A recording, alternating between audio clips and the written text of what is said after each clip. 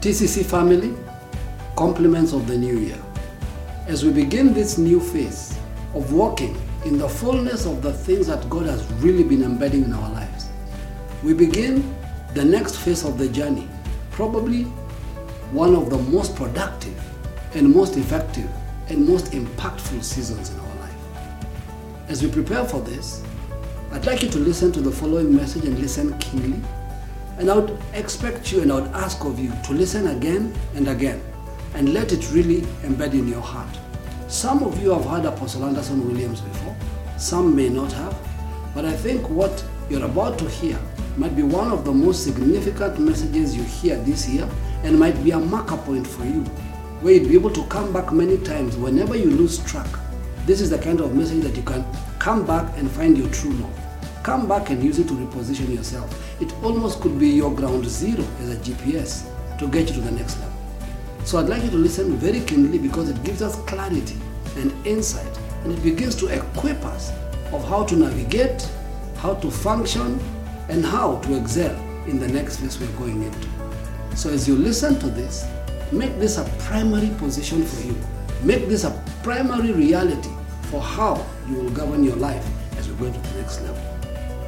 We want to explore and examine the word of the Lord and then open up for some degree of interaction. I want us to think, as always, let us have some really profound thoughts. I'm hoping that on this platform we have young businessmen, entrepreneurs, people who are willing to really take the severe jump into areas of creativity and innovation and thoughtfulness. What I want to do tonight or this evening is to explore simple scripture, one that we've read time and time again, but I want us to look at around 8 or so principles, 7 principles, I think, in terms of wealth creation. And so I'm talking about the whole issue of exploring wealth creation. This is a big issue because all over the world, I mean, we now have 8 billion people upon the planet. But the majority of those 8 billion people come from very poor and impoverished regions. Africa, for a long time, though it is rich in mineral resources, it is still considered to be a poor part of the planet, one of the poorest parts, as a matter of fact. I've been to several parts of Africa. I've been to Burkina Faso. I've seen poverty up close and personal. I've gone to areas of the Congo, both Brazzaville, Congo, French and Belgium, Congo. I've been into the different parts of Africa, from the extremely affluent to the very, very poor. I've been around India. I've seen poverty in some real heartbroken areas. I've gone into areas of Haiti. I've been to Haiti several times. And so I've been to different parts of the world where I've seen poverty firsthand. And so the issue of wealth creation is a big concern, particularly as the planet or as the world continues to accelerate in areas in terms of birth rates. We have quite a number of people on this planet. The big question is whether the earth has enough food to sustain the 8 billion people that now reside on this dot. Outside of the big conversation, it has the small conversation, which is more closer to home. How are we able, in your own space, how are you able to survive? And for far too long, Christianity has more or less focused on areas that we always thought were very, very, very important, and we seem to ignore other areas that are even more important in the context of how I see God designed the world. And so we could no longer sweep things under the carpet and ignore them. We have to face them head on. And so I want us to talk a little bit about the whole issue of exploring wealth creation. And this is a topic I want to build on, talk more about, explore even more deeply in going forward. It is a consideration. I'm hoping that maybe in January or February of next year, that we could do a masterclass in areas of wealth creation on a bigger level, just to expand it on all kinds of levels. On this particular presentation today, I'm kind of going at a slow pace and looking at some very, very, very simple concepts without expanding on much of them. So I'm trusting your own perspective and your own insight and your own development. So let's look at this scripture that we know all too well. 2 Kings chapter 4, 1 to 7. This is the NIV translation. And follow this. The wife of a man from the company of the prophets cried out to Elisha, "Your servant, my husband, is dead. And you know that he revered the Lord, but now his creditor is coming to take my 2 sons as his slaves." Elisha replied to her and said, "How can I help you? Tell me, what do you have in your house?" She replied and she said, "Your servant has nothing there at all except a small jar of olive oil." Elisha said, "Go around and ask all of your neighbors for empty jars. Don't ask for just a few. Then go inside and shut the door behind you and your sons. Pour oil into all of the jars, as much as is filled, as each is filled, put it to one side." She left him, shut the door behind her and her sons. They brought the jars to her, and she kept pouring. When all the jars were filled, she said to her son, "Bring me another one." But he replied, and he said, "There's not a jar left." Then the oil stopped flowing. She went and she told the man of God, and he said, "Go, sell the oil, pay your debts. You and your sons can live on what is left." Now, this is a very simple story, but there are several rudimentary principles inside of it. How many of us find ourselves in a situation where our need is far greater than our income? How many leaders are sitting on this conversation who happen to have a vision that is far more expansive than the trickling amount of resources that are coming into your churches, whether it be Sunday morning or whenever you gather? How many big dreams are being compromised because of limited or lack of resources? And so when I talk about wealth creation, it is a conversation that we have to seriously consider in going forward. Why? Because the more you read the book of Revelations and the more we get into eschatological conversations, as we near the culmination of human events, and as we near the culmination of divine intentions, the issue of money, business, entrepreneurship, they all become very serious conversations, because we all know from eschatological speaking that, listen, there comes a day when we won't be able to buy or sell. Those are concepts in commerce. You won't be able to buy or sell. Those are economic language. You won't be able to buy or sell. That's language of trading and bartering, unless you have the mark of the beast. And so this is not a mark of the beast conversation. This is an economic conversation. It's a business and wealth creation conversation. And so if business, entrepreneurship, marketplace, money, and economics are major, major conversations in the day of the end, we can't wait until it begins to rain to start building an ark. And so we can't wait until we literally, right in front of right a few seconds away from the culmination of all things, and we start to have this conversation. We have to start to build the boat now in anticipation of a day of rain. And so this particular situation happening with this woman identifies several things that I want us to explore. Let's talk about it. And 8 principles, it's really 8, I was saying 9 or 7, 8 principles for altering your state. And we're going to describe what I mean. I'm going to look at 8 of them. And my intention this evening is not to speak for 3 hours or 4 hours. I just want to have this conversation, then open up for dialogue. I'm hoping that the interaction will be far more buoyant than the presentation, because all I want to do is to at least create a context for a conversation. This is called Advanced Kingdom Conversation.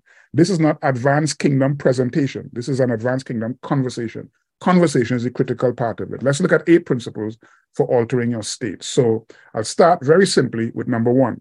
Remember the story, because we have to go back. As a matter of fact, let's go back and read the story again. And as you read it, please underline the salient parts in it. We all know how to discover truth in the Word of God. We've been around the apostolic impartation long enough that some of us could actually see the principles before they're even mentioned, because after a while, you have learned the technology of discovering concepts. So let's read this again and take note, identify concepts. The wife of a man from the company of the prophets cried out to Elisha, and this is what she said: your servant, my husband, is dead, and you know that he revered the Lord, and now his creditors is coming to take my 2 sons as his slaves. Elisha replied to her and said, how can I help you? Tell me, what do you have in your house? Your servant has nothing there at all, she said, except a small jar of olive oil. Elisha said, go around, ask all of your neighbors for empty jars. Don't ask for just a few. Then go inside, shut the door behind you and your sons, pour oil into all of the jars, and as each is filled, put it to one side. She left him, shut the door behind her, and her sons, they brought the jars to her, and she kept pouring. When all the jars were filled, she said to her son, bring me another one. And he replied and he said, there's no more jars left. Then the oil stopped flowing. The oil stopped flowing. And that's important. Hold that thought in your heart. Hold that thought in your mind. The oil stopped flowing. She went and told the man of God, and he said, go, sell the oil and pay your debts.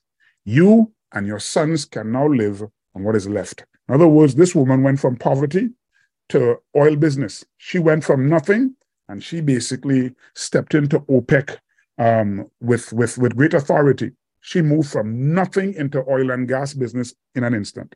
What caused that massive transition where her state was altered? First principle, her husband was a son of the prophet. Now, I want to explore these principles very simply. Follow this. This is not a hollering and screaming environment. By now, you know that. This is a conversation. Her husband was a son of the prophet. She said, a woman, the Bible starts by talking about a woman whose husband was a son of the prophet, meaning that this woman, this particular guy, was in fact a part of the school of the prophets. So the language there, if you have, based on what translation you have, this woman's husband was one of the sons of the prophets, which was the language associated with the graduates, those who came out from the school of the prophets. Samuel started a school of prophets way back in his day. And there's a lot of information about the school of the prophets that I want you to examine and explore. But listen, the first principle is that her husband was a son of the prophet. Language that would suggest that he was trained at Samuel's school of the prophets in all things expedient. Now, I want you to identify and underscore all things expedient. Very important point I want you to capture here and follow me, because we think that the school of the prophets was a place where people went and tried to understand how to prophesy, where people went and learned how to hear the voice of God. I did some research, and this was not your traditional concept of where people came and they get sensitized to prophesying and they listen to some music and try to understand some of the nuance buried into the music, or they look at a picture and try to discover hidden realities inside of there. Those are wonderful training concepts. But when you went to Samuel's school of the prophet, you were not just schooled in the areas of prophetic functionality. Historians say that the sons of the prophets were trained in a wide range of sciences, 4 specific areas. They were trained in vocational sciences. When I say vocational sciences, these guys knew how to build houses. They were artisans in every sense of the word. Remember, there was a time when the sons of the prophets came to Elisha and they said to him, the place where we are, it is too small. Let us go and build a place where we can meet. Observe, they did not say, let's go and hire someone who could build a place for us. These guys were significantly skilled. They had competence. They could have used their hands. They knew how to build. You know that story when they went and borrowed an axe and they were cutting these trees down and the axe fell in the water, all kinds of stuff. But Deeply embedded in the story is the fact that these guys who went to the school of the prophets, they were not just being trained in spiritual matters, they were being activated in vocational competencies as well. These guys were schooled in technical skills. They knew how to handle a screwdriver. They knew how to use a router. They understood how to use a trowel in very real practical stuff. Now, most people don't consider those issues because, you know what, I'm a man of God. I should not be concerned about those minor details. And you get into Acts chapter 6 and you begin to think, well, you know what, as a man of God, I would leave those minor things for the more insignificant peasants, and I would engage myself in the word of God and pray. Maybe our reading of Acts chapter 6 is contributing to the overwhelming sense of incompetence that most people run around with. In the school of the prophets that Samuel had, people were schooled in the areas of vocational sciences. Secondly, they were trained in natural sciences. Natural science means that they understood physics, they understood how animals behaved. You understand there was a time when the Bible spoke about people like Daniel, who was in the courts of Nebuchadnezzar. It talks about how these guys were skilled in science. Where did they get that from? What was the area of training? It was clearly understood that Samuel's school of the prophets was not just concerned about teaching people how to read a scripture and to deconstruct passages and to understand how to make an elder and all this kind of stuff. These people were equally trained in areas of natural science. They were also trained in social sciences. Social sciences would deal with areas of economics, would deal with areas of relationship, would deal with areas of culture, would deal with areas of civics. Those were other areas that these prophets were equally schooled in. And more than that, they were trained in spiritual sciences. I want you to realize that Samuel committed himself to a broad, comprehensive, holistic system of development.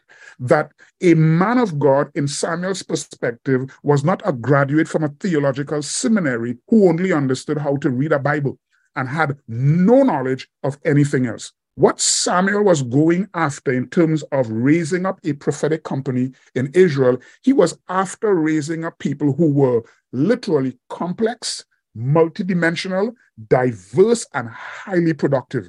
Because you take a man walking in those four sciences and you're dealing with a serious, lethal individual on the planet. So the school of the prophets were focused on these four areas. Now, these were some of the subject matters. They dealt with areas of ethics, temperance, and etiquette. Stuff that I think many men of God need to learn again today, because some of the most unethical people I've ever interacted with happens to be Christians, and more so happen to be pastors. Some of them have no sense of etiquette, how to conduct themselves. They don't have any balance in their lives, no sense of temperance. In those schools, they taught poetry and morals and music. They also taught areas of technical skills. As I said, they must have taught areas of carpentry, basic things. There are some pastors who don't even know how to hold a screwdriver, how to even put on a door lock or to fix little things in their homes. Some of them are so big and grand and popular that they have to call maybe what do they call them again? There are terms that they use as helpers. Most preachers have them. They talk about, forget the word, what is it by...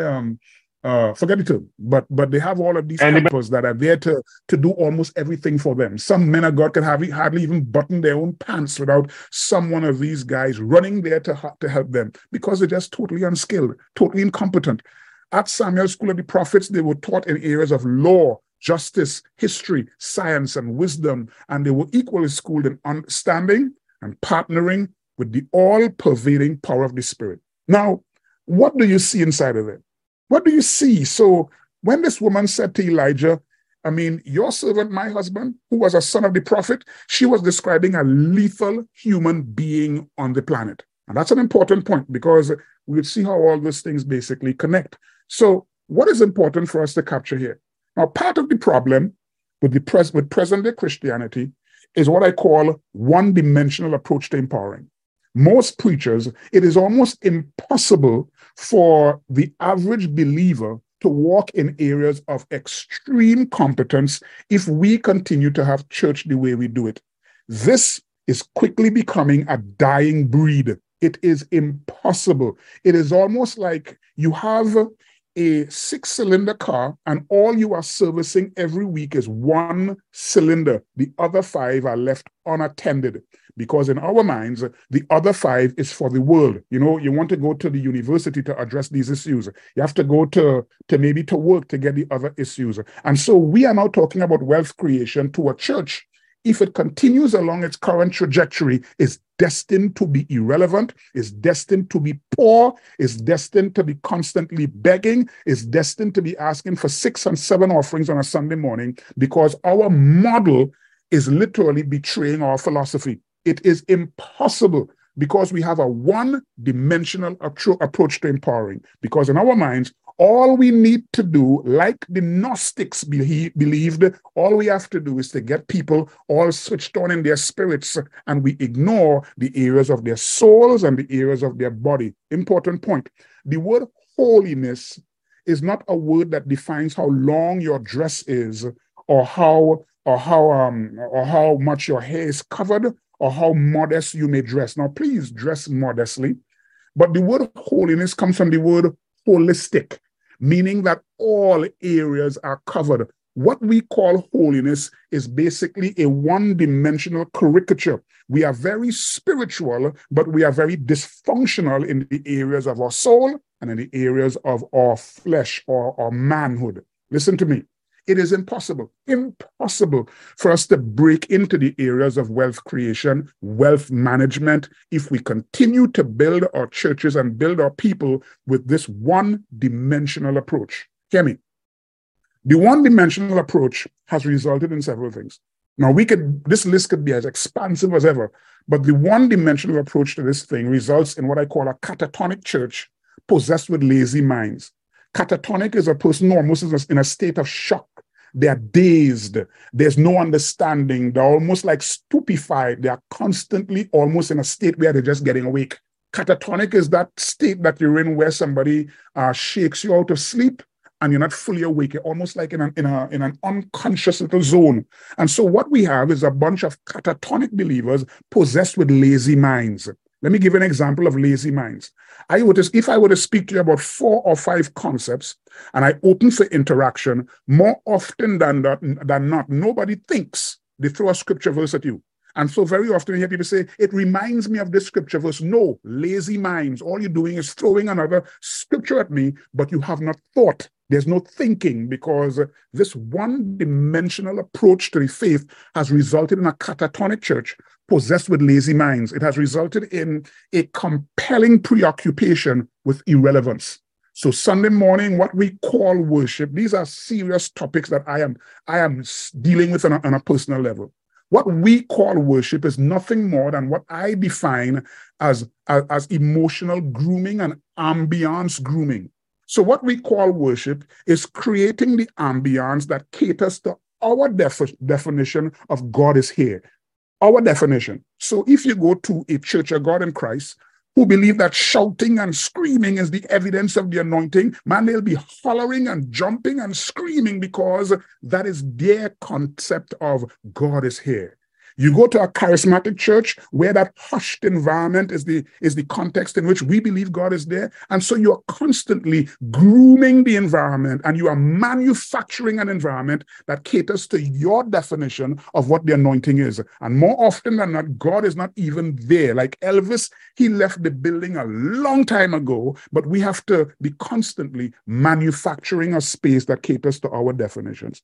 So this one-dimensional approach has created a community or a church that has this compelling preoccupation with irrelevance. Now, we could go on that particular issue right there. What did we create?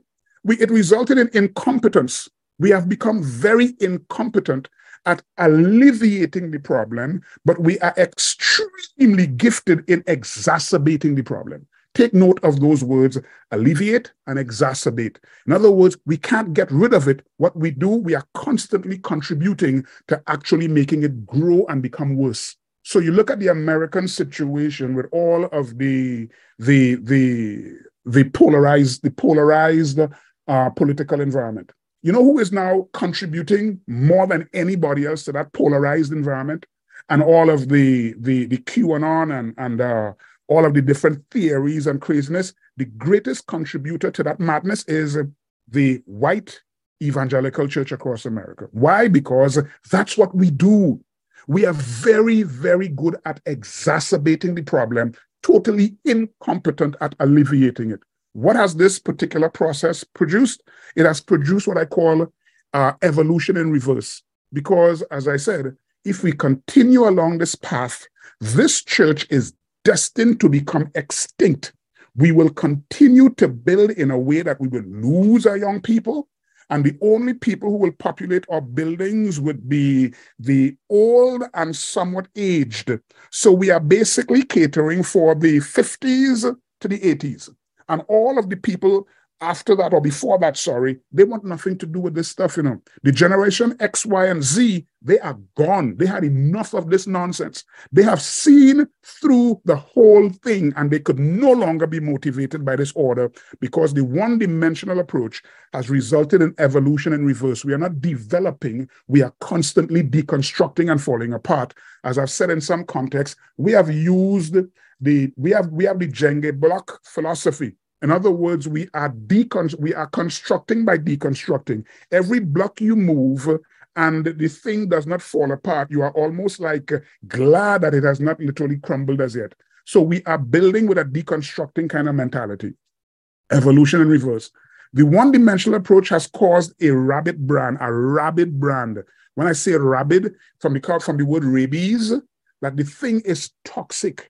That people who get inflicted with Christianity today is as though their whole life become toxic and poisoned and diseased, and they fall within the same category of being catatonic and thoughtless. What that one-dimensional approach has created, it has created a church that is terrible at adulting. In other words, we can't grow up, but we are constantly sidestepping the ever-expanding frontiers of the kingdom. Terrible at adulting. We continue to fight and wage war. How many persons on this call and people that you know were members of organizations who came out hurt, wounded, bruised by your own friends, your own brothers? How many marriages were compromised because your own spouse basically crippling the whole agenda of the kingdom? Because listen, we struggle not with quoting scripture, not by shaking and lifting our hands and saying hallelujah, but we struggle with adulting. Just growing up and acting mature, and we are constantly sidestepping the principles of the kingdom. And what are we good at? What have we created? I want you to get this word. The word is called vection. We have created vection. Vection is what I call the illusion of movement. Have you ever sat in a car before? Your car is going nowhere. You are sitting in your car, and you suddenly see another car moves at the side of you, and with the movement at the side of you, you are fooled into believing that you are moving. I'm sure you would have had that experience before. That experience is called vection. It is the illusion of movement. So you go to some church and say, God is moving and we are advancing. The truth is you are going nowhere. But you are defining your movement based on whatever is happening around you. So you are in a standstill position, but there's some movement happening in the political environment, movement happening in the economic environment, movement happening basically in the job creation environment, and you interpret movement based on what you are seeing around you, being fooled into believing that you are moving as well. It's called the illusion of movement. And most churches are lost in that zone. That one-dimensional approach has resulted, and this is such an important point, what I call collective sentiments guiding a misguided perspective. Now, you could write that down because it's so important. What do I mean by a collective sentiment guiding a misguided perspective? You know, you read in the book of Haggai that Haggai said, you people say that the time to build the house of God is not yet, meaning that the majority defines what is approved. The majority define what is appropriate. So if a large cross-section of Christianity says this is the time for the apostolic, what we have is what I call the collective sentiments guiding a misguided perspective. And few people have the ability to listen through the noise and hear God for themselves. To be like John the Baptist, the voice of one crying in the wilderness. What we have created by the one-dimensional approach to Christianity, we have created a collective sentiment guiding a misguided perspective. And so now those principles there are by no means exhaustive. The point I want you to understand is this. When Samuel started the school of the prophets, he was not building a one-dimensional pastor. He was not building a one-dimensional believer. He was not he was not inundating his Sunday school with another story of David and Goliath. He was building a very complex, very diverse human that could bring meaning to life. We, on the other hand, we have created this caricatured version of the faith that is one-dimensional and schizophrenic at best. And we cannot continue to talk about wealth creation when our very model betrays the very philosophy. Somehow we have to start in our churches in Ghana and wherever we are. How we empower people must change. We have to complexify it. And you could see what I mean by a catatonic church. You go to a church and you holler and scream, and people with you, you begin to speak to them very philosophical. You speak to them on very philosophical terms. You speak to them on very profound, real concepts. They fall apart. They sleep. They can't keep their attention, because what they want is the one-dimensional. The moment you try to broaden their perspective and kind of fire up their other cylinders, you lose them. And so we need to expand on these issues. Listen to me further. Listen to me. Now, Samuel founded the school of the prophets to serve as a barrier against the prevailing corruption. You have to understand the context in which this was formed. So I'm doing all of this just for you to understand. When this woman said, my husband, who was a member of your school, she is not describing some weakling. She's not describing some petty individual. You see, the wealth that she enjoyed at the end, you have to understand where it came from. There's something going on here that is bigger than just she finding a vial of oil. This man did not just die and leave her with nothing. He was living in a different zone. Samuel founded the school of the prophets to serve as a barrier against the widespread corruption. You have to understand the context in which Samuel came on the scene with Eli and his corrupt sons. You have to understand that Samuel came on the scene when the glory of God had departed. There was an Ichabod pronounced over the whole corporate order of the body of Christ and the church, or Israel. And it is in that context that Samuel started the school of the prophets. Now, think with me, and you'll understand why this school was so critical in the development of a certain type of human, given the context in which that school was created. This was not an arbitrary school. This school was a serious place of human development. I'll say it again. Samuel founded the school of the prophets to serve as a barrier against widespread corruption. This was its intent.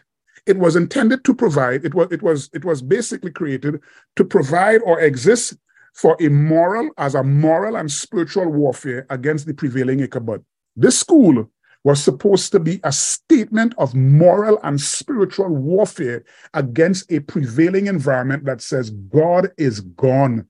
There is no more God here. It has nothing happening. The corruption of these boys who were stealing the offerings and taking the best for themselves and abusing the people, all of that stuff, that is what defines current-day Christianity. That is what defines the world in which we exist. And so Samuel started a school that was supposed to be a statement of moral and spiritual warfare against a prevailing Ichabod. This school was designed to promote the nation's future prosperity, because listen, this thing cannot be switched on now. This guy had a long-term vision. The prevailing madness and the foolishness and the abuses and the extremity require that they start now to fix a problem down the road. Because let's face it, we cannot talk about having a bank as a Christian community, because you know what? That thing is still, it has too much corruption and ego and madness. If we do it in our present context, we will fall into the same morass. However, we need to start putting the infrastructure in place to have that fully operational in the not too distant future. Because when Samuel started the school of the prophets, his intention was to promote the nation's future prosperity by furnishing the nation with men qualified to act with broad range competence. Men basically qualified to act in the fear of God as spiritual leaders and spiritual counselors. That's a very important point as well. The school of the prophets was not just designed to raise up a prophet, not just designed to raise up somebody who could hear the voice of God and say, "Thus saith the Lord" at the end of its sentence. This was designed to promote the nation's future prosperity. The environment of Ichabod, had that environment continued for more years, then the whole agenda, the economic agenda of God would have been compromised. Listen to me further. The school of the prophets, this significant agency assured the nation of an all-encompassing buoyancy, all-encompassing. This was not just the ability to make sacrifices and sing songs. This guy was putting in place a system for the nation to enjoy all-encompassing buoyancy and prevailing strength despite the downturn brought about by the incompetence and the sinfulness of the priestly class. That is the context in which the school of the prophets existed. The school of the prophets was designed to be a massive agency that will act as a barrier against the widespread corruption, dysfunctionality, incompetence, etc. I am saying that if we are talking about economic creation, wealth creation, job creation within the wide body of Christ, we have to start thinking about changing the way we teach, changing what we teach, and bring people into a broader stream of competence. Listen to me further. This is the other point about the school of the prophets. Like the city of refuge, cities of refuge. Those of you who ever studied the cities of refuge were scattered all over Israel, both in the northern kingdom and in the southern kingdom. Like the cities of refuge, the school of the prophets was scattered throughout the southern and northern kingdom. 3 for each kingdom. It had 3 in the northern tribe, 3 in the northern kingdom, and 3 in the southern kingdom, and they existed both before and after the Jordan. In other words, most of us define the Jordan as the jump from immaturity to maturity, from lack to possession. Now, if you put it in that particular context, you'll understand that God built systems for the immature as well as the mature. He built systems that no matter where you are in Israel, there was an opportunity for you to come into life. So in Israel, it had these cities of refuge. And the cities of refuge were designed in such a way that if you were to commit a crime and was not done intentionally, an unintentional crime, then you could run to the nearest city of refuge to find help. The cities of refuge were designed in such a way that the path had to be cleared. There had to be removal of all the stumbling blocks. So if I were to commit a crime unintentionally, the path between me and my safety must be unencumbered. I must run to the nearest city. And so God had these 6 cities scattered all over Israel. So no matter where you live, whether you came from Judah, whether you came from Issachar, whether you came from Dan, wherever you came from, you had access to some city of refuge within close proximity to where you are. Now, in the same way, Samuel built the school of the prophets. There were 6 schools, both when Israel was a unified nation, and after the nations were divided into the northern and southern kingdom, there were schools of the prophets. Listen to me. You'll understand the wisdom of Samuel here. There were 6 locations where these prophetic guilds existed. Remember a time when Elisha, I think it was, when he grabbed the mantle of Elijah, he was crossing the Jordan and he struck the Jordan with his coat and he said, "Where is the Lord God of Elijah?" That is basic evidence to prove that it had schools on one side of the Jordan and the other side of the Jordan. There were 6 locations where these prophetic guilds existed. They were in Ramah, they were in Bethel, Gilgal, Jericho, Carmel, and Samaria. And each of those schools had one fundamental concept. Listen to me. All these schools were within easy reach to every tribe, making it less of a prophetic training or a church-specific plaything, but it was more a national, educational, and transformational initiative. It was available to everybody, not just as a prophet. You didn't have to be a prophet. Samuel scattered the school in every locale. So if you were from Dan, you could find access to a school.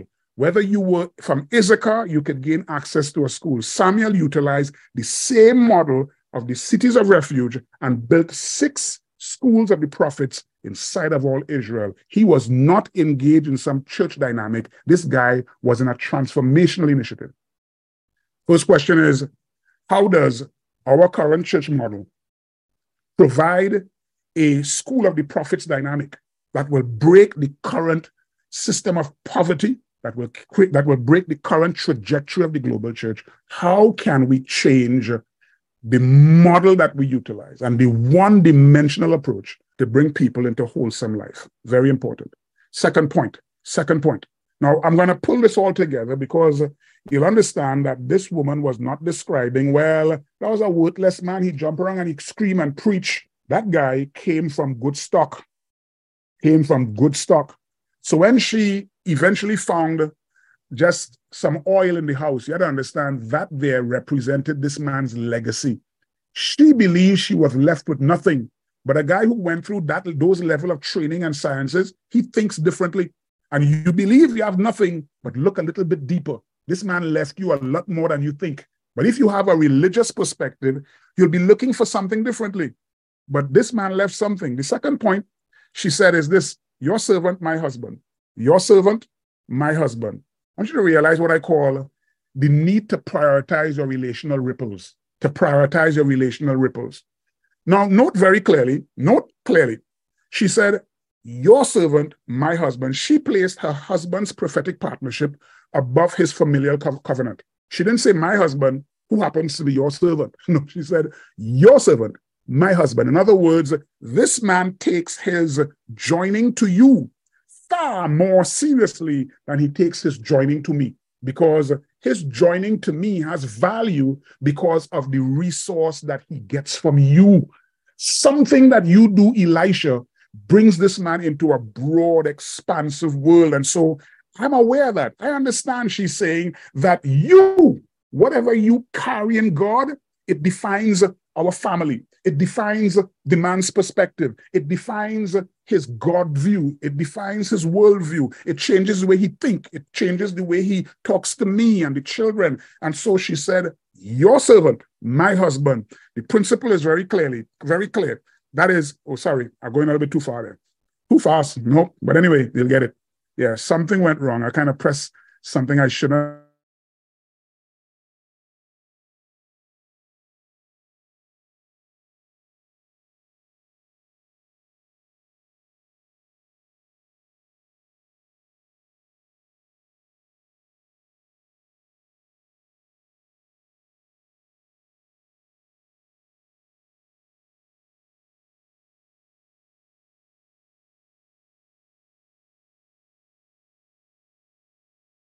Represents God.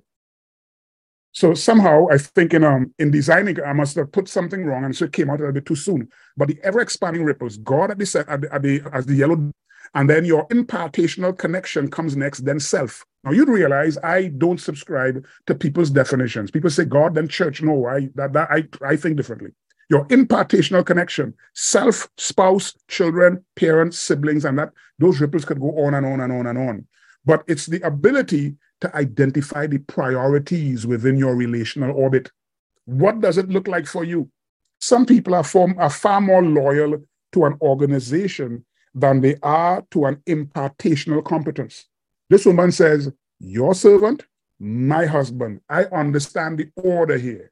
I understand. He places my husband, and we place priority on the impartation that comes from you. That is a massive principle. Now, people have abused that. Let's face it. How many apostles run around and literally receive sufficient narcissistic juices from their little sycophantic followers? And they could talk this principle, I mean, my God, you have to know the God of Anderson Williams and the God of this one. And we have pushed these principles to the point where it justifies our abuse of people. But whether it is abused or not, there is a fundamental principle that this woman understood, that sometimes you have to understand the priorities within your relational ripples. What comes first and what comes next? What does it look like? How do you manage that? Because impartation is critical. Let me talk around that point of impartational priorities, the impartational stream being a very critical starting point for your own movement into serious substance. Hear what? This is Romans here. This is Paul talking, speaking to the church in Rome. I long to see you so that I may impart to you some spiritual gift to make you strong. That I may impart to you some spiritual gift. Interesting. Paul uses a plural term to describe a singular impartation. It doesn't say some spiritual gifts, some spiritual gift. In other words, this is it is almost like group nouns. Like it's like a group of things. They get so much coming from one powerful impartation. I want to impart to you some spiritual gift to make you strong. That is, that you and I may be mutually encouraged by each other's faith. I do not want you to be unaware, brothers. This, in other words, be sensitive, be aware of this reality that I planned many times to come to you, but I have been prevented from doing so until now, in order that I may have a harvest among you, just as I have among other Gentiles. Now, this is Paul talking to the church in Rome about the issue of wanting to come and impart. The point you have to understand is that impartation exists in the environment of very up close and very real relationships. When Paul said, I long to be with you, I long to see you, the King James says, I long to be with you, meaning that impartation really does not occur at a high voltage level if relationships are not proximate and real.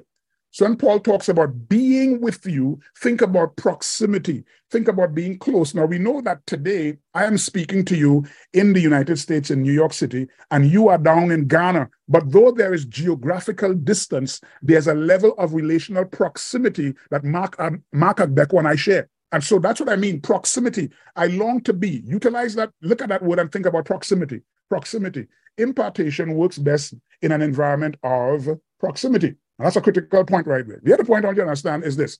I long to be with you, that I may impart to you some spiritual gift to the end that you might be established. Let's pull about 3 other principles out of that, and let's see how we could get some value out of this, right? So, principle, note the efforts and note the consistency and the constancy to prevent what I call impartational junction. Impartational junction basically means that impartation occurs where I give and you receive. Impartation is not one-way traffic. It has to be the meeting, the joining of efforts. So I call it impartational junction. So Paul says that he said, please don't be insensitive to this. Don't be unaware, brothers, how many times I wanted to come to you, but I was prevented. One translation says, I was constantly prevented. In other words, the one thing that the devil wants to shut down is not relationship. You can have all the relationship you want. You could sing, dance, and hang out together. You can want to have a meal. What he wants to shut down between Paul and these guys in Rome is the impartational component. You could have good friendship, but you never create the junction, the fusion, the point where both meet in order for resource to be transferred from one to the other. That impartation junction. Paul said, I do not want you to be unaware. The point he's making is be sensitive to this reality, that the devil doesn't mind you and I having a good conversation and having a good relationship. What he wants to do is to shut down the impartational junction, where your heart and the impartational frequency can dynamically meet. Observe the efforts and observe the constancy to shut down that particular junction. Observe also, impartation provides strength. Impartation is not concerned about giving you nice ideas. You see, impartation is a real issue. Remember, the woman said, your servant, my husband, I understand the order. I know that if this thing moves into my husband, the thing comes into all of our lives. If this thing could only, if that junction is created, we all getting value, because she understands impartation is not designed to give you a message to preach. It is not designed to give you a new slant in understanding biblical concepts. Impartation is not to give you a wow, never saw that before. What impartation does, it gives you strength. That's the NIV translation.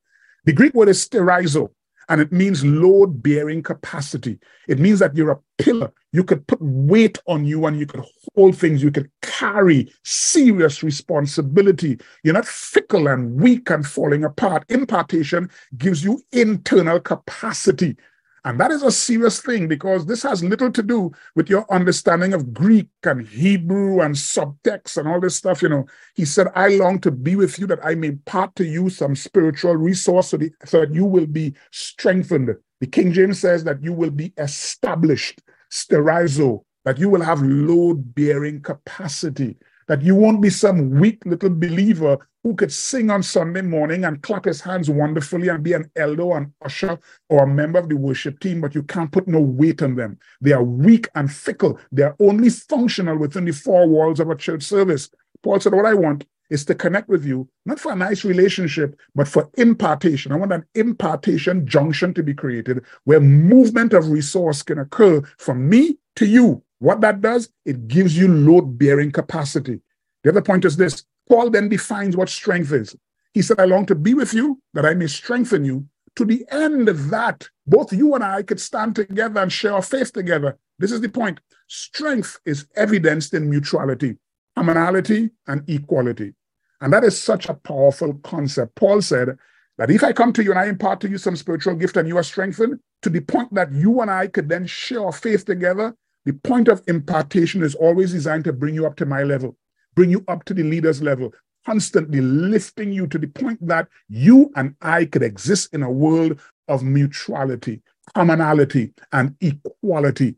And that's a critical thing, because if as a leader, you are constantly seeing your little members instead of a world of kings and peasants, you see church as a kings and peasant model, that thing will constantly keep the efforts of God crippled in the earth. What Paul wants by impartation, he's describing a world of mutuality, commonality, and equality. And the last point inside of there is this: impartation accelerates growth, it accelerates maturity, fruitfulness, and productivity. He said, what I want is to come among you and reap a harvest just as I do among the Gentiles. Harvest basically means that things have come to a point of complete growth. It has matured fully. It is now fully productive. When you think about harvest, you are talking about massive productivity. You're talking about increase. Paul said, I want to be down there with you down in Ghana. I want to come close to you. I want my relationships with you to be tightened to the point that, listen, you are not just impressed by what I say, but there will be this dynamic junction created, because once that connection is made, you could live in the zone where this woman understood. The woman understood this, that, listen, my husband's connection to you is more important than his connection to me, because whatever he gets from you brings value into my household, because that connection to you brings strength, load-bearing capacity. It accelerates growth, maturity, fruitfulness, and productivity. Which family wouldn't want that? That is a serious point right there. Listen to me further. Something I quoted this in one of our meetings on a Thursday, or some part of the world. Listen to what I define as impartation. Impartation is an eternal resource that fans the embers of the breath of lives. I say lives there because the word in the Hebrew for God breathing into man and man receiving the breath of life, that word is hey, and it literally is a plural word. An impartation is an eternal resource that fans the embers of the breath of lives and awaken the multi-layered inner life of God that remains dormant by the daily grind and by religion. In other words, an impartation awakens the multi-layeredness inside of you. Now, let me kind of connect that whole issue of impartation and wealth. Listen to me. This is Paul again speaking to the church in Corinth. If we have sown spiritual seed among you, in other words, we bring a spiritual value, is it too much if we reap a material harvest from you? Now, there's a serious scripture right there, because it speaks into two realities. Reality number one, spiritual impartation deserves material returns. When a guy comes to you and they speak to you, so you have Charles or Pio coming down into Ghana and bringing spiritual resource, what your response to that impartation is not, God bless you, my brother, I will pray for you. No, that is not consistent with the Corinthian model. When you get spiritual impartation, your response should not be more spiritual. I would pray for you, brother. We are so blessed. What a wonderful message. No, spiritual impartation deserves material return. Your response to a spiritual resource is material returns. And the second point that is more important is spiritual impartation awakens the ability to create material resource. See, we still see impartation as a shaking and a shiver and a hallelujah and all this kind of stuff, and we refuse to understand what this woman understood. Your servant, my husband, the priority here is his connection to you. That's a massive flow that changes the whole dynamic of my house, she's basically saying. And that brings us to the end of the second point. Let's get to point number three. Point number three. From the wife's perspective, remember what she is saying. Your servant, my husband, a member of the school of the prophets, one who revered God and feared him, he is dead. And listen, our circumstances are dire.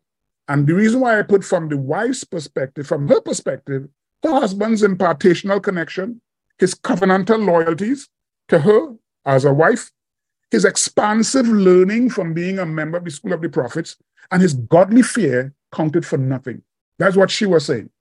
And from her perspective, she has at least a barometer to gauge what she calls counted for nothing. In other words, she went through the whole gambit. My husband, or rather your servant, he lives off the most urgent prophetic anointing on the planet. Your servant, my husband, he's a very covenant kind of guy. He's a man who fears God, and he has been to your School of the Prophets, a place of expansive learning and development. All of that stuff counts for nothing. Now, in another context, he's a man of God. He prays very often. He fasts so regularly. He is constantly giving himself to learning, and he is always engaged in expanding his world and his views, etc. I mean, good guy on every level, but you know what? Counts for nothing. What is her matrix? She equates that to real issues, and that is what most of us miss. We sometimes lose the real issues component because we still measure a man's giftedness by, wow, he can really speak, by, wow, he's really deep. But what about the real issues? The real issues. She said all of that comes for nothing. Listen, man, your impartation, brother, your anointing and your wisdom, brother, from that woman's end, that counts for nothing. What is the barometer? One, his inability to provide economic sustainability to his family. She says all of that stuff amongst the zero, because here we are at the end of this man's fruitful ministry. He built a wonderful church, traveled around the world and brought value. He has sons all over the earth, Real preacher, that guy, dangerous man, built a network, but he is incapable of providing economic sustainability to his family. Real issues. This guy left us in debt. We are indebted. We have nothing, and apart from having nothing, we owe everybody. What is her barometer? What is the matrix? This guy is spiritual, he's loyal, he's committed, he's covenantal, but what is the matrix? His sons are losing their prophetic heritage. They are the sons of a prophet, and they are about to be taken into slavery. So they are moving from prophetic to servitude. Their heritage is being compromised. What is the matrix? The proximity of the creditors. They are very close. They are close. In other words, it's not a matter, where the bank is saying, we'll give you until next year. No, the bank is saying we're coming tomorrow. The proximity of the creditors. They are right on your doorstep. That is the evidence that she has that, listen, this thing is working, What is the evidence? The potential poverty of his whole family. The potential poverty.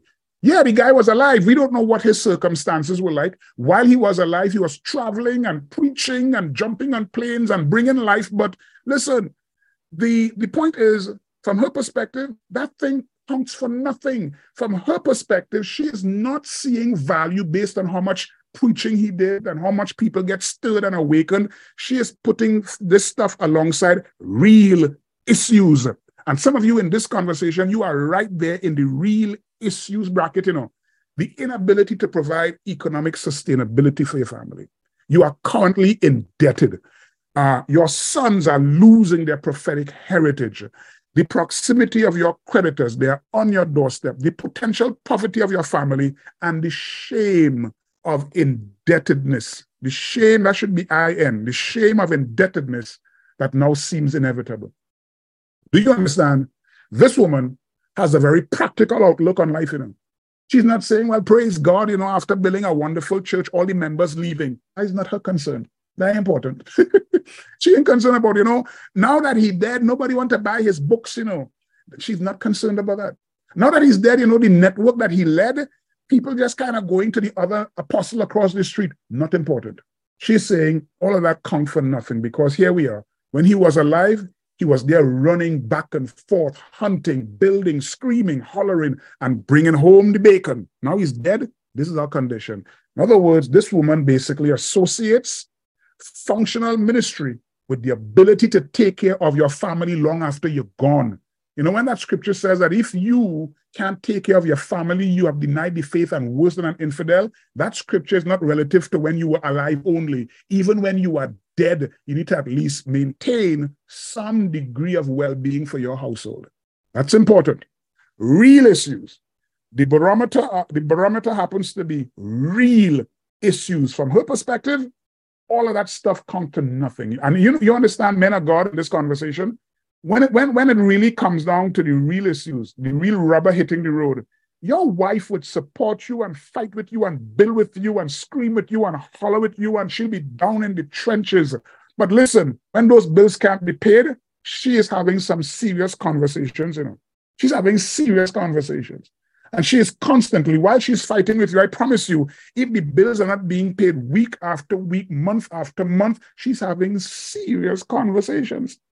So while you are hollering and screaming, these are real issues that we have to be concerned about. All right? Listen to me further. Number 4. Now we're going to pull all this together and you see what we're talking about. Hear what she says. Hear what Elijah said to her. Elisha said to her, how can I help you? What do you have in your house? How can I help you? What do you have in your house? And this is the issue. The question puts the onus back on the indebted. What do you have? How can I help you? The issue here is not handouts, How can I help you? What do you have in your house? Now, it's important. The question basically goes to, what plans do you have? Do you have any ideas? Do you have gifts or competence? Do an assessment of what you have. And now remember, real practical stuff, guys.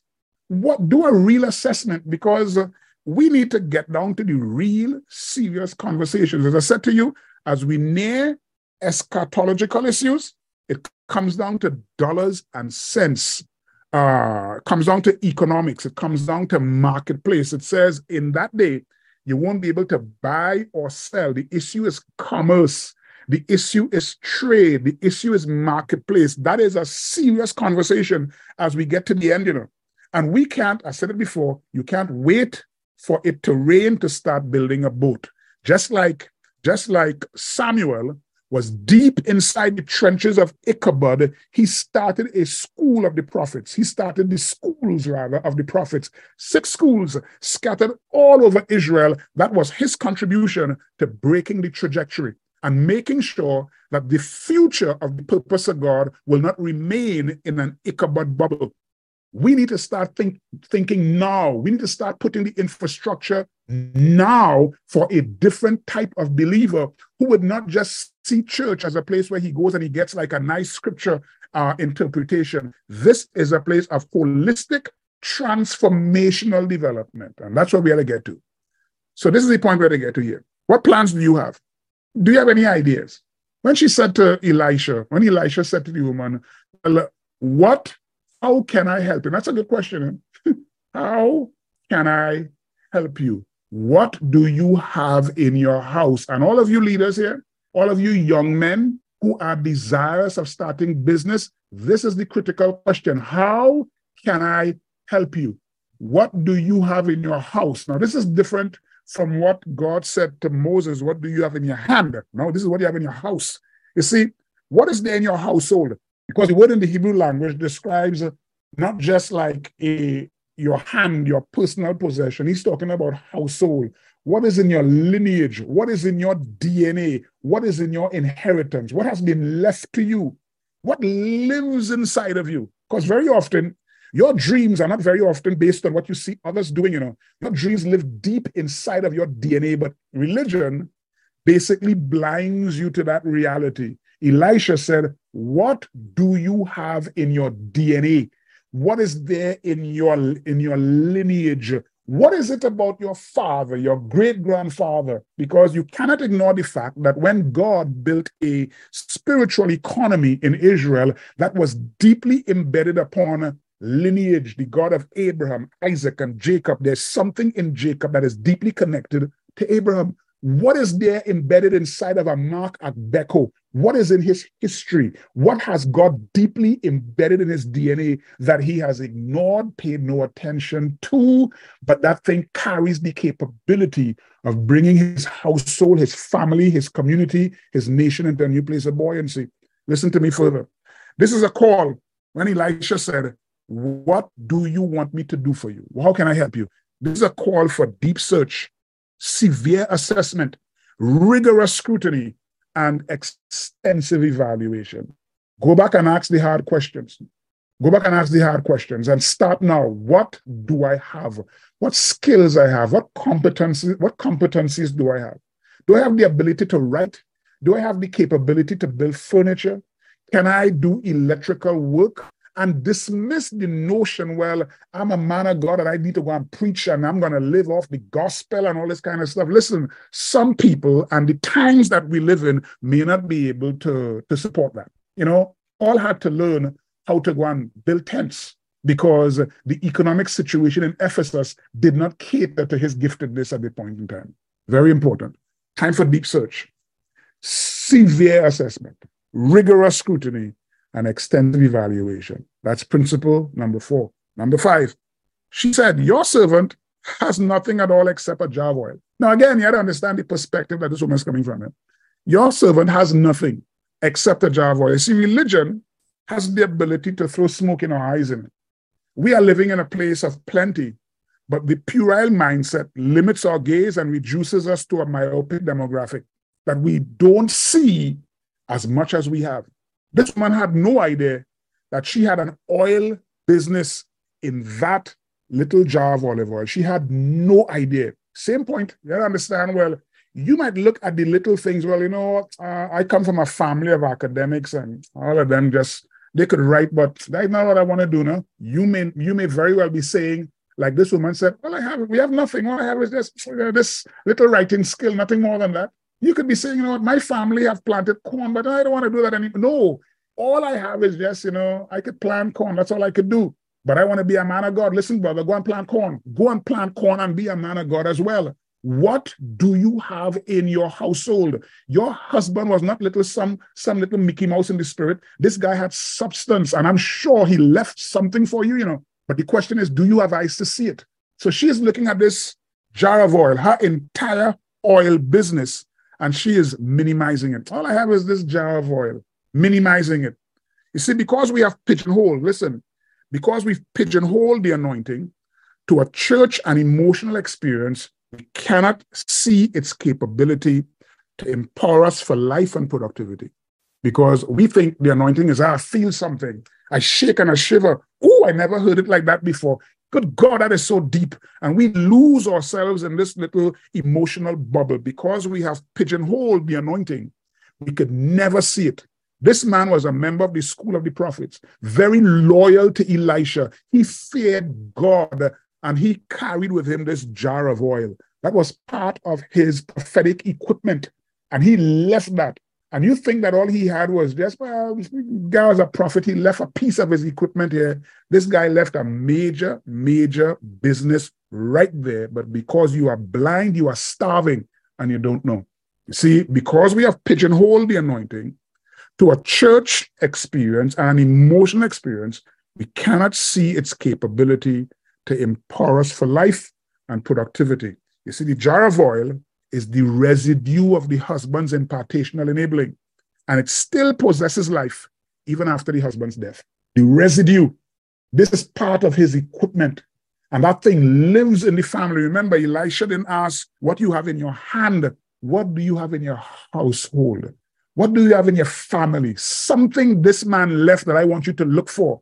Something your father left, something your spiritual leader left you, something that exists there. Go and look for it. There's something there. Most of us are sitting on a gold mine and we are treating it like this woman. All I have is just this little gold mine. No, brother. You're carrying a lot more value than you think you do. Number 6. What I call the relational orbit. Very important. Your relational orbit holds the key to freeing you from your indebtedness. Number 6, your relational orbit holds the key to freeing you from your indebtedness. Now, that's a very important pointer. Very important point. Hear what Elisha said.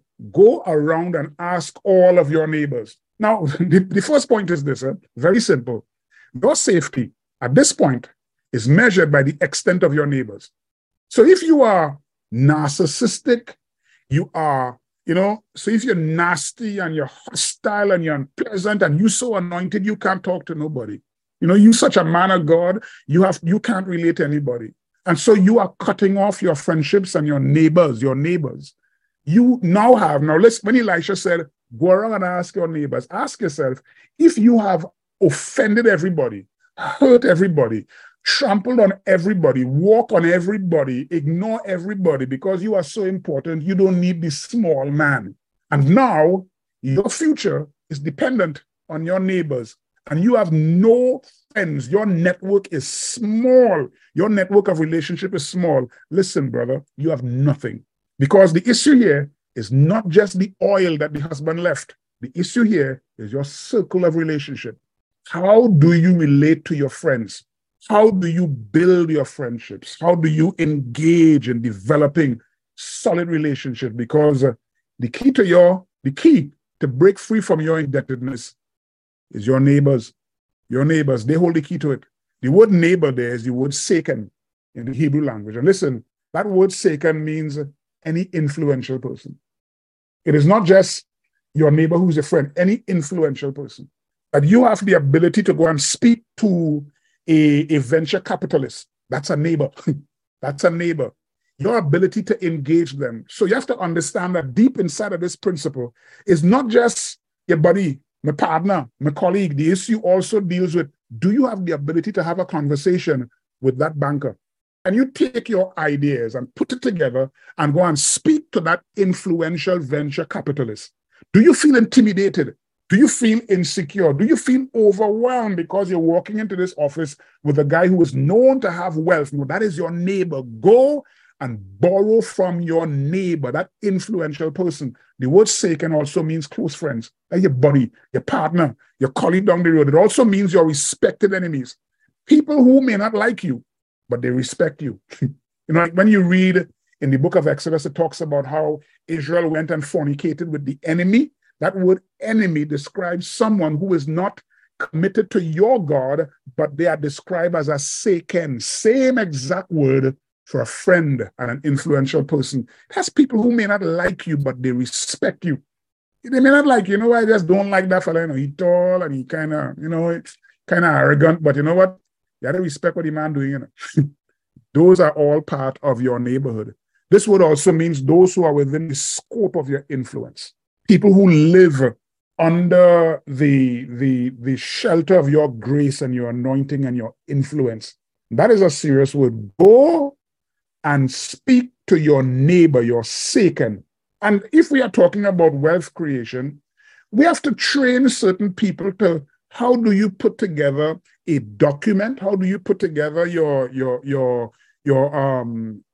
job specs? How do you put together an economic portfolio that you can go with confidence to the seken, the influential guy down the street, that you could go and talk to them? Because listen, there's not a single business that exists on this planet that may be buoyant and has economic power that did not start at a small level. Steve Jobs dropped out of school and went and started something in his garage. Now, that thing is $1 trillion corporation. It starts off small. And very often, the help that these guys got was going to a venture capitalist and getting at least the startup capital to get going. Go to your friends. Important. Imagine the impact. That should be Elisha, not Elijah. Imagine the impact of Elisha's comment on a narcissistic, selfish, and obnoxious person. So you are living a loner, and the man of God comes and he puts you to the test. And he said, go and gather, go and borrow from your friends. Go and ask all of your friends. Go around and ask your friends. And you suddenly say, but good God, I have no friends. I have no friends. I've insulted everybody. I get up in meetings and I trample upon them. I tell them they're worthless. I scream at them. I'm hostile towards them. I abuse them and I use them. You suddenly realize that your escape from your condition is dependent on the very people that you've abused. Go around and ask your friends. The sixth principle is your relational orbit holds the key to freeing you from your indebtedness. Number 7, borrowing power. Observe Elisha said to her, go and, don't just go and make friends, go and borrow from your friends. Listen, fundamental principle, never borrow to pay a debt, borrow to invest. If you borrow to pay a debt, you are digging a hole to fill a hole. Nothing is wrong in borrowing. Borrowing is an allowable little world. But what most people do, they borrow to cover their expenses or to pay a debt, and at the end, after they borrow to pay a debt, they still have to pay the debt off. They still have to borrow. They have to pay off what they borrowed. And so they find themselves constantly in a hole. And so they have to create systems. If you're borrowing to pay off debt, make sure that is enough to almost build a new capital. Never borrow to pay a debt, borrow to invest. Now listen, that word borrow means is the word sayal. And it doesn't just mean to borrow. Listen to what it means. Here, it means to ask and to search out information. It is the same word that was used to describe how the priest will inquire of the Urim and the Thummim. So this was not a matter of borrowing. You would engage the thing and you search out information, pursue knowledge. So when the prophet says, go and borrow, deep inside of the technology is go and do the research, jump on the internet, spend some additional hours. You want to open a car wash? Don't go and say, well, the guy down the street has a car wash. Explore it, go and examine, search things out, ask questions. At the end of the day, you should be able to put out a car wash that is better than any other out there. So when he said, go and borrow, the word sayal means ask questions, search out information, pursue knowledge. That word sayal means to put a demand on detailed information, put a demand on clarity and direction. You want clarity and direction. I told you a while ago, it's the same word that is used for asking after the Urim and the Thummim. So when Elisha said, go and ask, go and borrow, he's saying, well, go to the neighbor across the road and say, listen, what does an oil company look like? What does it look like? Do you know anybody who's into oil? I have a jar of oil at home and I'm thinking about starting an oil business. Do you know anybody who does that? So that's part of the exercise here. Ask the hard questions. Go and do the necessary research. Go and get an MBA. Go and do some studies. Engage in a process, because remember I told you that the School of the Prophets was seeking to affect a trajectory that the Ichabod had created. This was not just an arbitrary place for teaching men to prophesy. This was holistic development. Holistic development. Search out information. Put a demand on clarity. And that's what we want to get. The issue here, the issue confronts your pride. You know the one I ask, it confronts your pride. It confronts your ego. It confronts your assumed knowledge, because some of us don't like to ask. Go and ask your neighbor. Go and ask your neighbor. Every time you see that, you're dealing with your pride. You're dealing with your ego, dealing with your assumed knowledge. Go and ask your neighbor. Here's an important quote. Neil deGrasse Tyson, he said this: one of the greatest challenges in life is knowing enough about a subject to think you're right, but not knowing about the subject to know you're wrong. And that's part of the mindset involved in asking the hard questions, going to your neighbor and asking it, because you have to drop your guard. Do not carry this idea that I know everything about this because I have a degree. Don't hold to that position. Ask the hard questions. Let me get to one last point. The power of secrecy. The power of secrecy.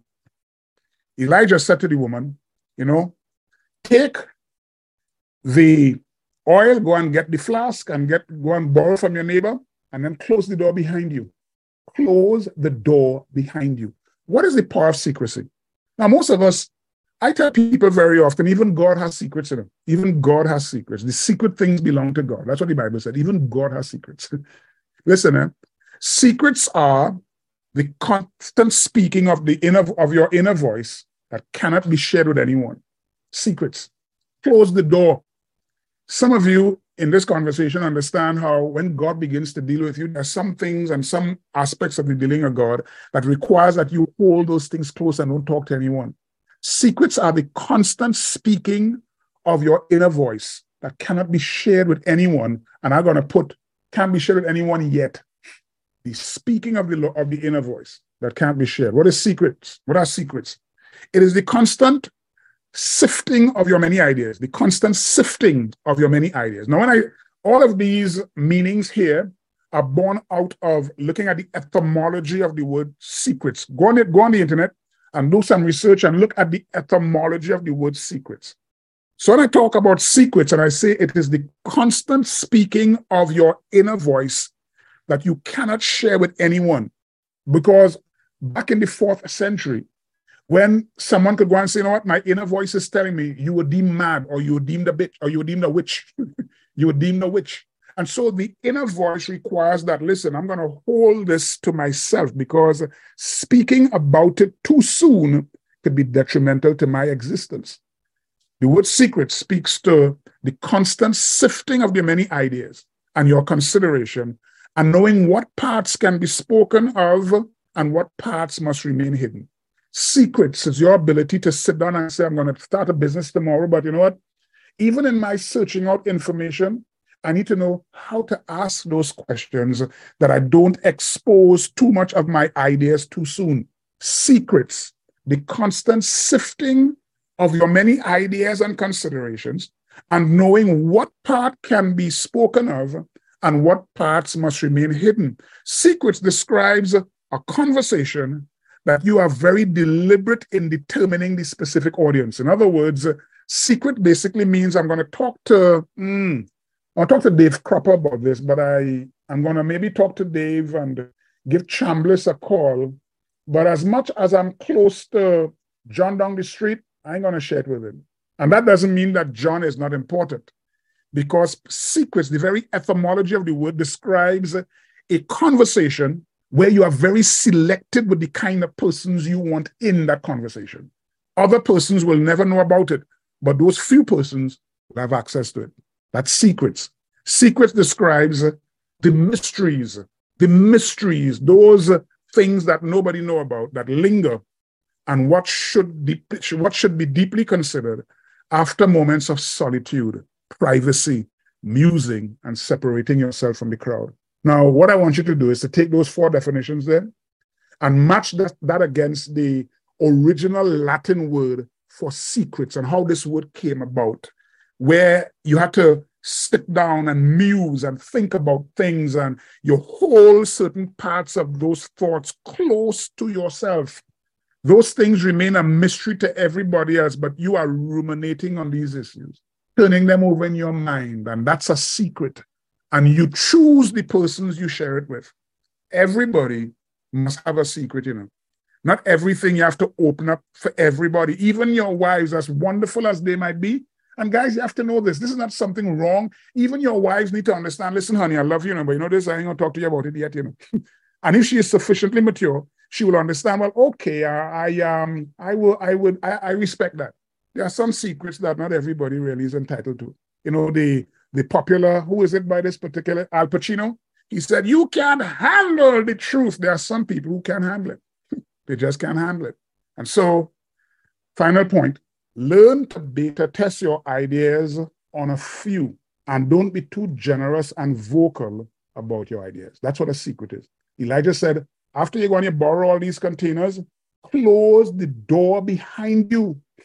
Don't go and advertise this stuff. People must only know it exists when the product is on market. When you kick the tires and you know this thing is real, close the door behind you. Don't be too quick to publicize it, and you're on the internet long before the product came out and all this stuff. Well, this is like John's best barbecue, and you don't even know how to even kill a chicken. You know, hold those things close to your chest. Learn to beta test your ideas on a few, and don't be too generous and vocal about your ideas. Allow your thoughts to marinate inside of you, so by the time your ideas become public, they are properly seasoned. All right? Thank you for watching this episode of the Kingdom Conversations. The big question remains, what have you heard? And what are you going to do about it?